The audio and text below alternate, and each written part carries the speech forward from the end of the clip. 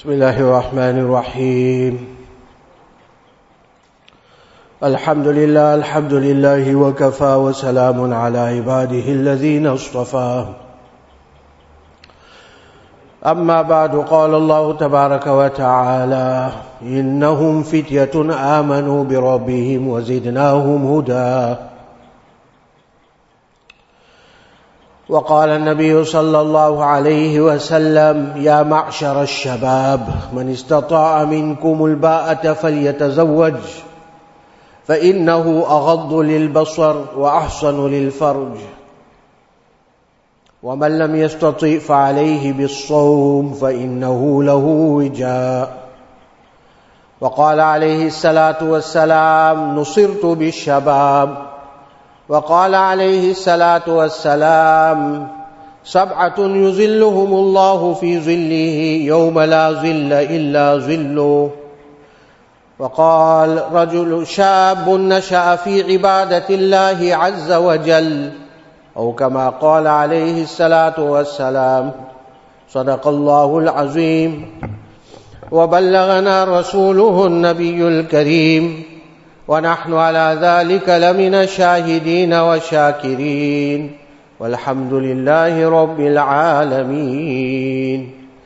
Let us recite Durood Sharif. اللهم صل على سيدنا ومولانا محمد وعلى آل سيدنا ومولانا محمد وبارك وسلم يا ربي صل وسلم دائما أبدا على حبيبك خير الخلق كلهم. أما بعد. Respected elders and dear brothers, there was a public holiday this Wednesday, 16th of June. And the 16th of June, the public holiday is celebrated as Youth Day. The governments of the world and all the agencies of the world and the associations and organizations of the world have understood and recognized the power of the youth. Therefore, they have allocated a day, they have dedicated a complete day in the calendar for the youth. And we know that in our country, 16th of June has got a historical background. How was this day declared a public holiday? It had to do with the Soweto riots and the uprising against the apartheid government. And it was to acknowledge the role of the youth in the dismantling of the apartheid regime. And so the youth played that major role, and it is to acknowledge the youth that this day has now been named in the calendar as Youth Day. So we have just come out of Youth Day, and we have seen that the governments of the world have given a great deal of importance to the youth. In fact, everybody is trying their utmost to capture the youth. That is the big word in today's time, capture. And it is the ambition of the governments and all the forces around to capture the youth, because they know if they have the youth, they've got the energy, they've got the power with them. So everybody is making mehnat, and everybody is making effort on the youth, and everybody wants to captivate the youth and capture the youth, because if they've captured the youth, they've got a great deal of power with them, and they have taken control of the next generation. So therefore, our Nabi Kareem sallallahu alayhi wasallam already 1400 years ago acknowledged the importance of the youth. And the spread of Islam in the early years and later was through the vigor of the youths of the time. The youthful vigor of the young people of that era is what caused the spread of Islam in that time. Nabi Kareem sallallahu alaihi wasallam acknowledged the role of the youth. He acknowledged the importance of the youth in his mission when he mentioned these words, Nusirtu bishabab. Allah helped me and my cause was helped and assisted by the shabab, by the youth. The youth had a very great role to play in the spread of Islam. Who was Hazrat Ali radiallahu ta'ala anhu? Hazrat Ali radiallahu ta'ala anhu was the first amongst the youth to accept Islam. He was a young man. Who was Zayd radiallahu ta'ala anhu? Hazrat Zayd bin Harisa was a young man. And he was brought into captivity as a slave. Amongst the slaves, he was the first to accept Islam. These were all young people. When Hazrat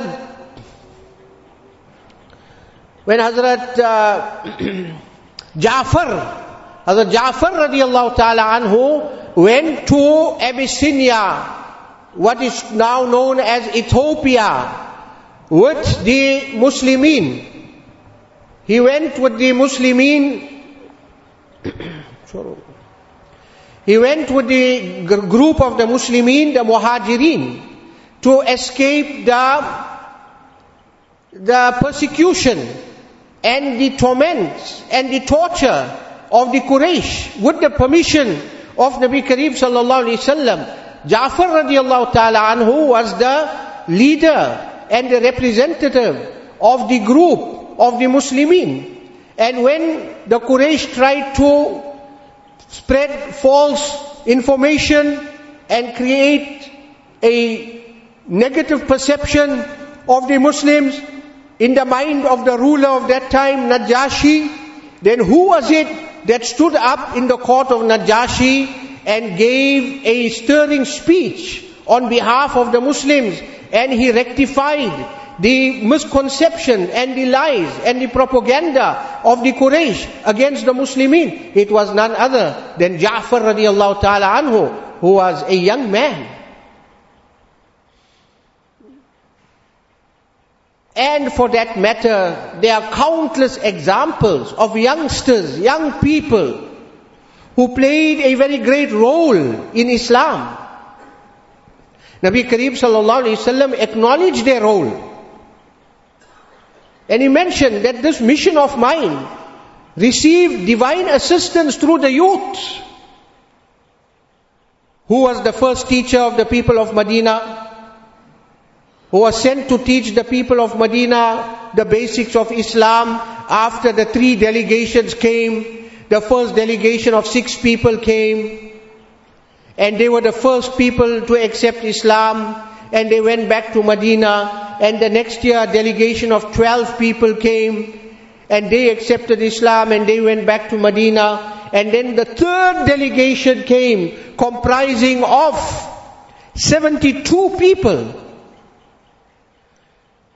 And they accepted Islam and they went back to Medina, and they requested, before that, they requested Nabi Kareem sallallahu alaihi wasallam that now that we have come into the fold of Islam, we need somebody to teach us Islam, the basics of Islam, the ayats of Quran, the ahkam, the rules, the regulations, the sunnah. These things have to be taught to us. We need a teacher. Who did Nabi Kareem sallallahu alaihi wasallam select to be the first teacher of Medina and the first teacher of the people of Medina? None other than a young man, very young, by the name of Mus'ab bin Umair radiallahu ta'ala anhu.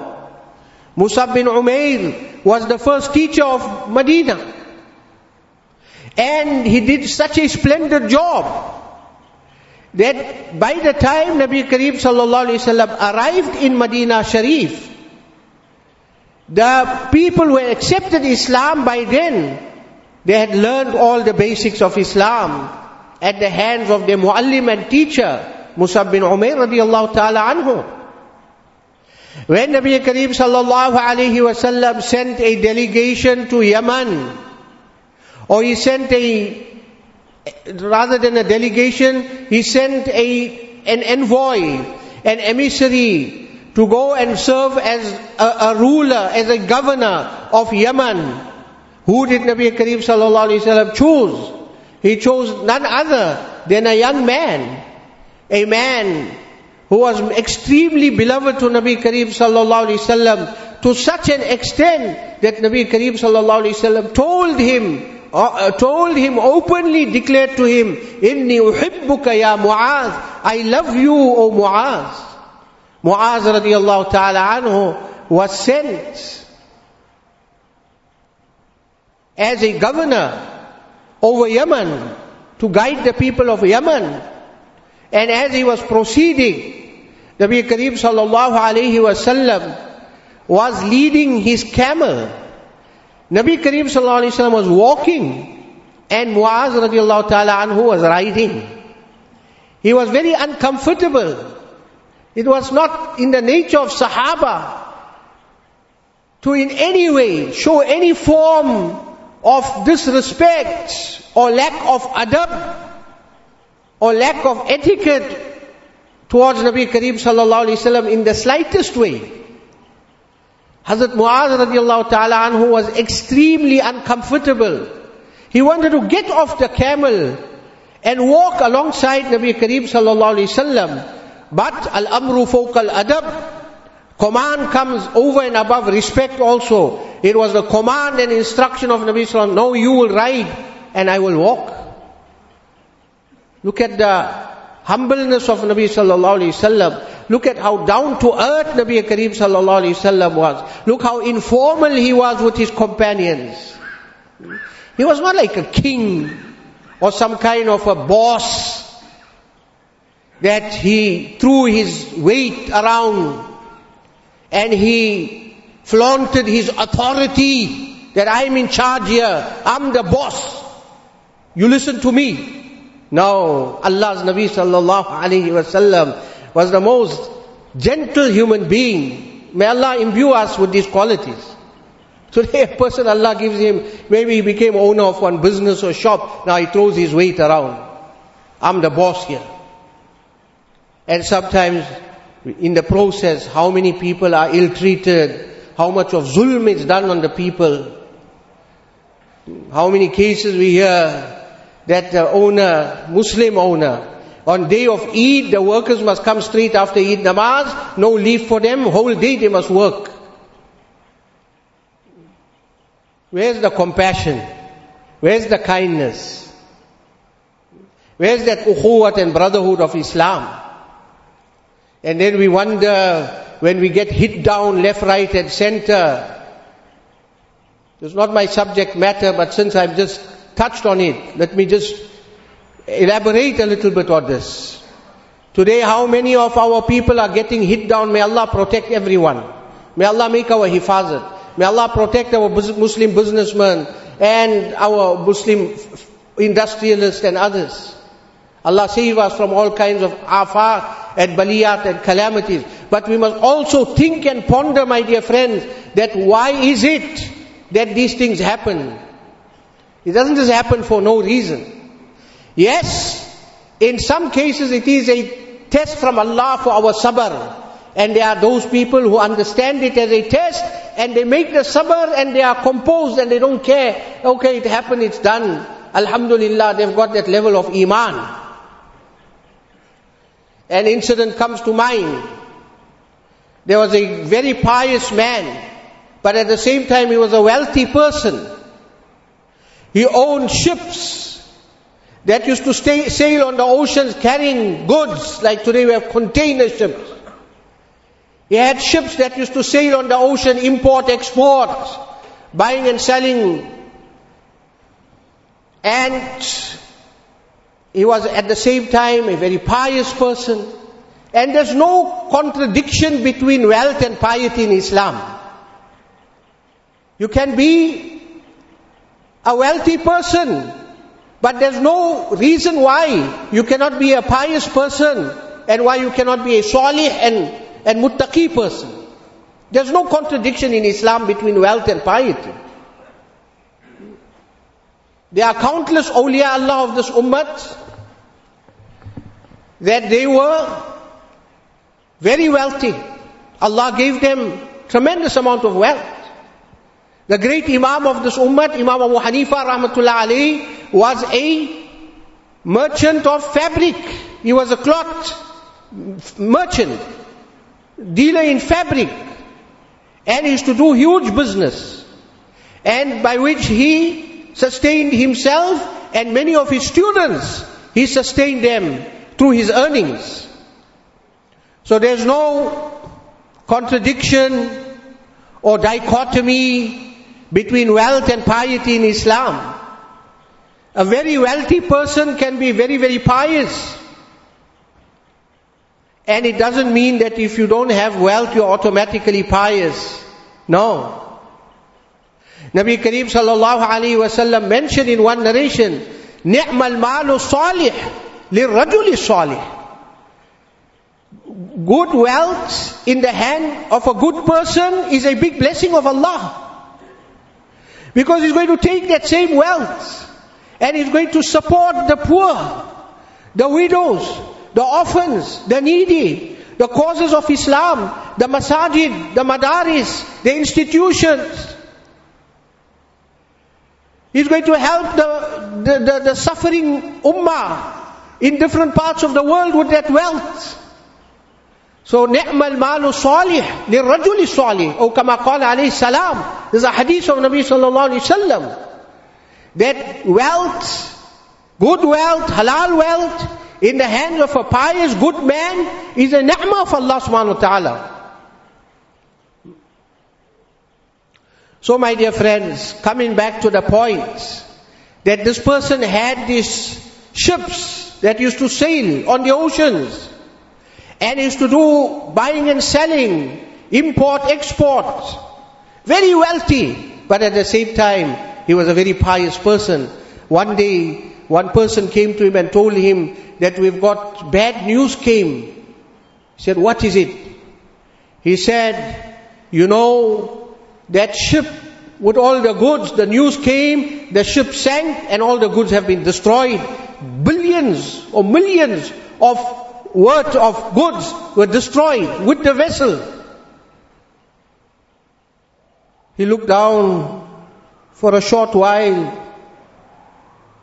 and then he looked up and he said, Alhamdulillah, all praise be to Allah.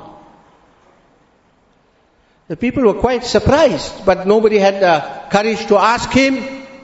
Any case, a short while later, the news came that actually it was not his ship, it was somebody else's ship that sank at the ocean. His ship was safe and it was okay and it was to dock and everything was fine. His wealth was safe. So they ran to him and came to give him good news. They told him, we got good news. He said, what is the good news? They told him that, you know what, your ship is not destroyed, your ship is safe. He looked down and a short while later he looked up and he said, Alhamdulillah. So the people were astonished that what kind of reply is this? When we gave him bad news, it was Alhamdulillah.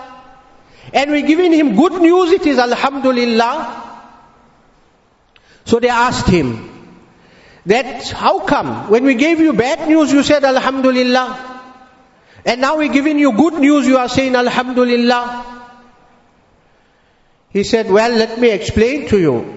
When you brought the bad news to me, I looked towards my heart and I examined the condition of my heart. And I found my heart was at ease and at peace, tranquil. That this is Allah's hukam, Allah's order. Allah destined it, Allah subhanahu wa ta'ala willed it, that the wealth will be destroyed in this way.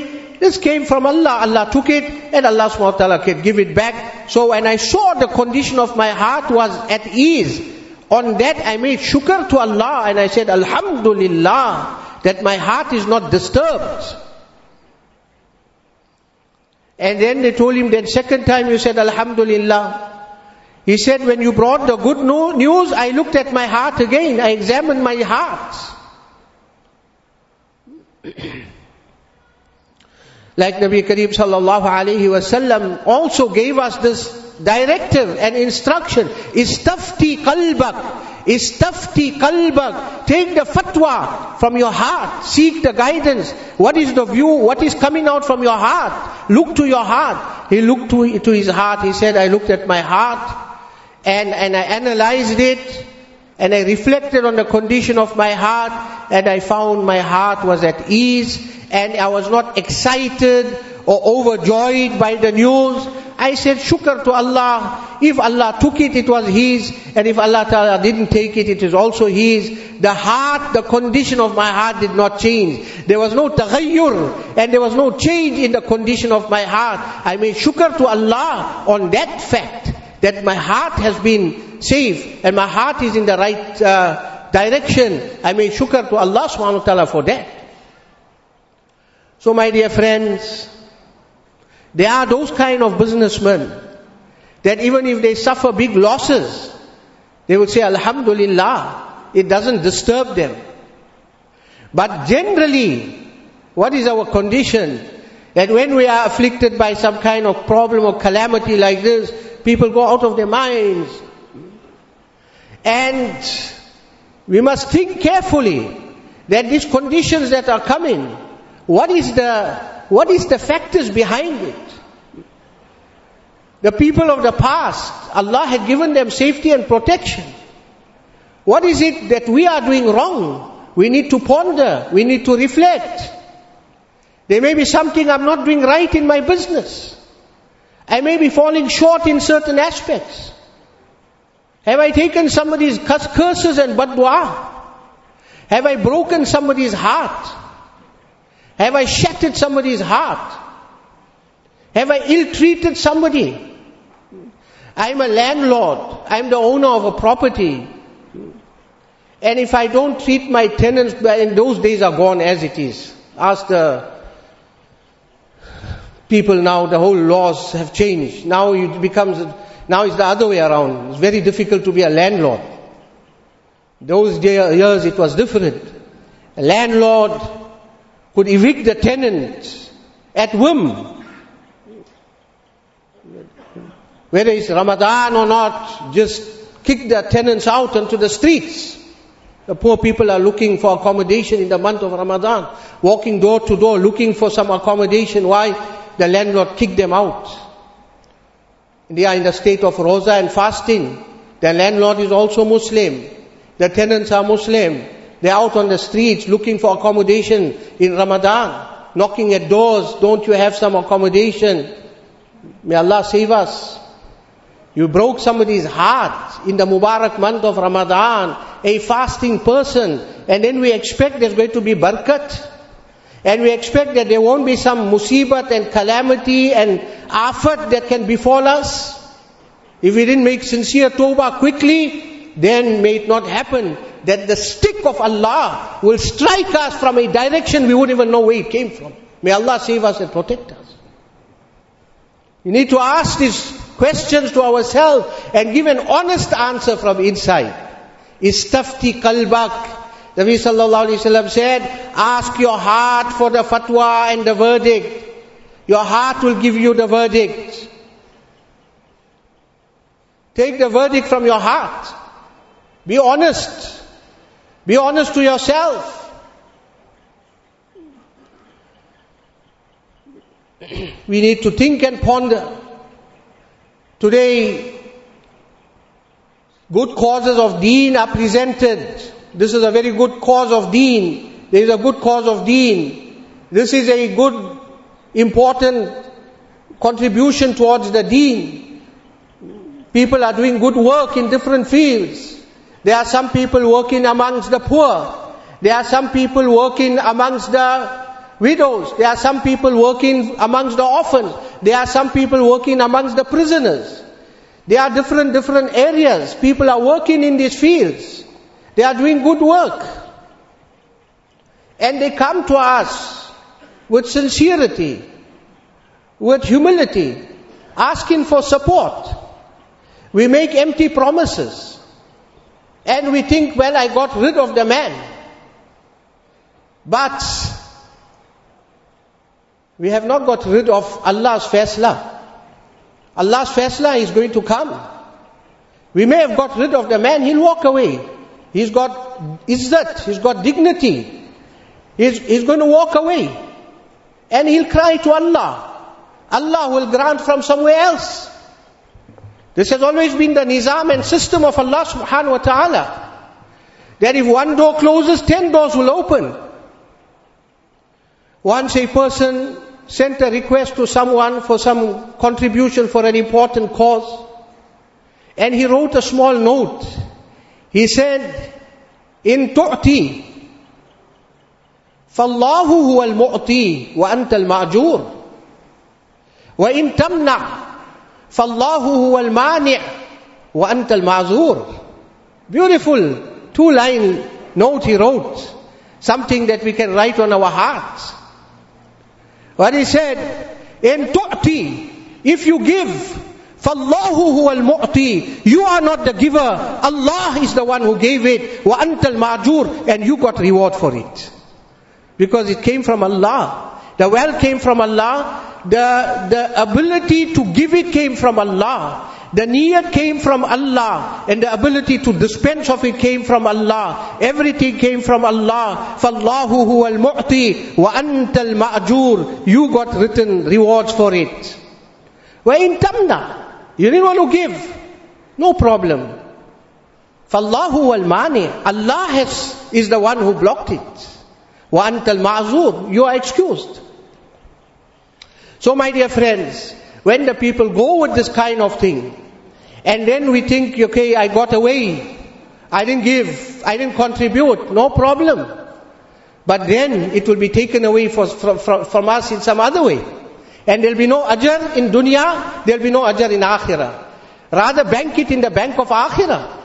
Then you find that suddenly there's a big robbery and millions were stolen. Then there was a invasion, as they are called these days. And then there was a hijacking, Allah forbid and Allah save us. Then there was a kidnapping and hundreds of millions are going to be paid in ransom. Would that be better? Or would it be better to respond when the causes of deen are put in front, to respond favorably and say, this is my best insurance, is my sadaqah. My best insurance is my sadaqah. I give my sadaqah and that is my insurance. The story is narrated about a very pious person that whenever he became ill, he would go to the doctor and he would ask that, you know what is the medication for this particular disease or problem? Or the sickness, or you go to the pharmacist, they'll say you must take these tablets, right? How much does it cost? Work out the bill, 500 rand, 700 rand, 1000 rand. Okay, thank you. Doesn't buy the medication. He takes that money and he goes and makes sadaqah of it and says, Ya Allah, I am doing this for my shifa because my Nabi sallallahu alaihi wasallam mentioned, Dawu mardakum bi sadaqah. Treat your sick people through sadaqah. So I've taken this with yaqeen in the words of Nabi sallallahu alaihi wasallam. I've given it as sadaqah, and subhanallah, every time he became ill, he became better to the barakah of the sadaqah, and he did not even have to take the medication. But this doesn't apply to everybody, please. Don't go and say tomorrow that, you know what, now I'm not going anymore to buy medicine because Mufti Sahib said Jummah time that, you know what, just give sadaqah. That is people of that level, that darja. You must work your way to that darja before you can take that approach. But the point that I'm trying to make is that when we give sadaqah, when we give charity, when we give generously in the path of Allah, then lot of afat and baliyat and musibat and calamities are warded off from a person. And when we withhold, then the calamities and disasters and all of these things befall us. Think and ponder and reflect over these things. I started off on the subject matter of the youth, and we drifted away onto another subject matter. But just to round it off again, my dear friends, Allah subhanahu wa ta'ala has given the youth a special position. Allah and Allah's Rasul sallallahu alaihi wasallam have acknowledged the position of the youth and the contribution and the capabilities and the potential of the youth. we need to work towards the development of the potential of the youth of our communities, so that they can take the flag of Islam and carry it, and they can become the next generation of strong Muslims, inshaAllah, to carry the cause of the deen forward. Wa akhiru da'wana alhamdulillahi rabbil alamin. Allahu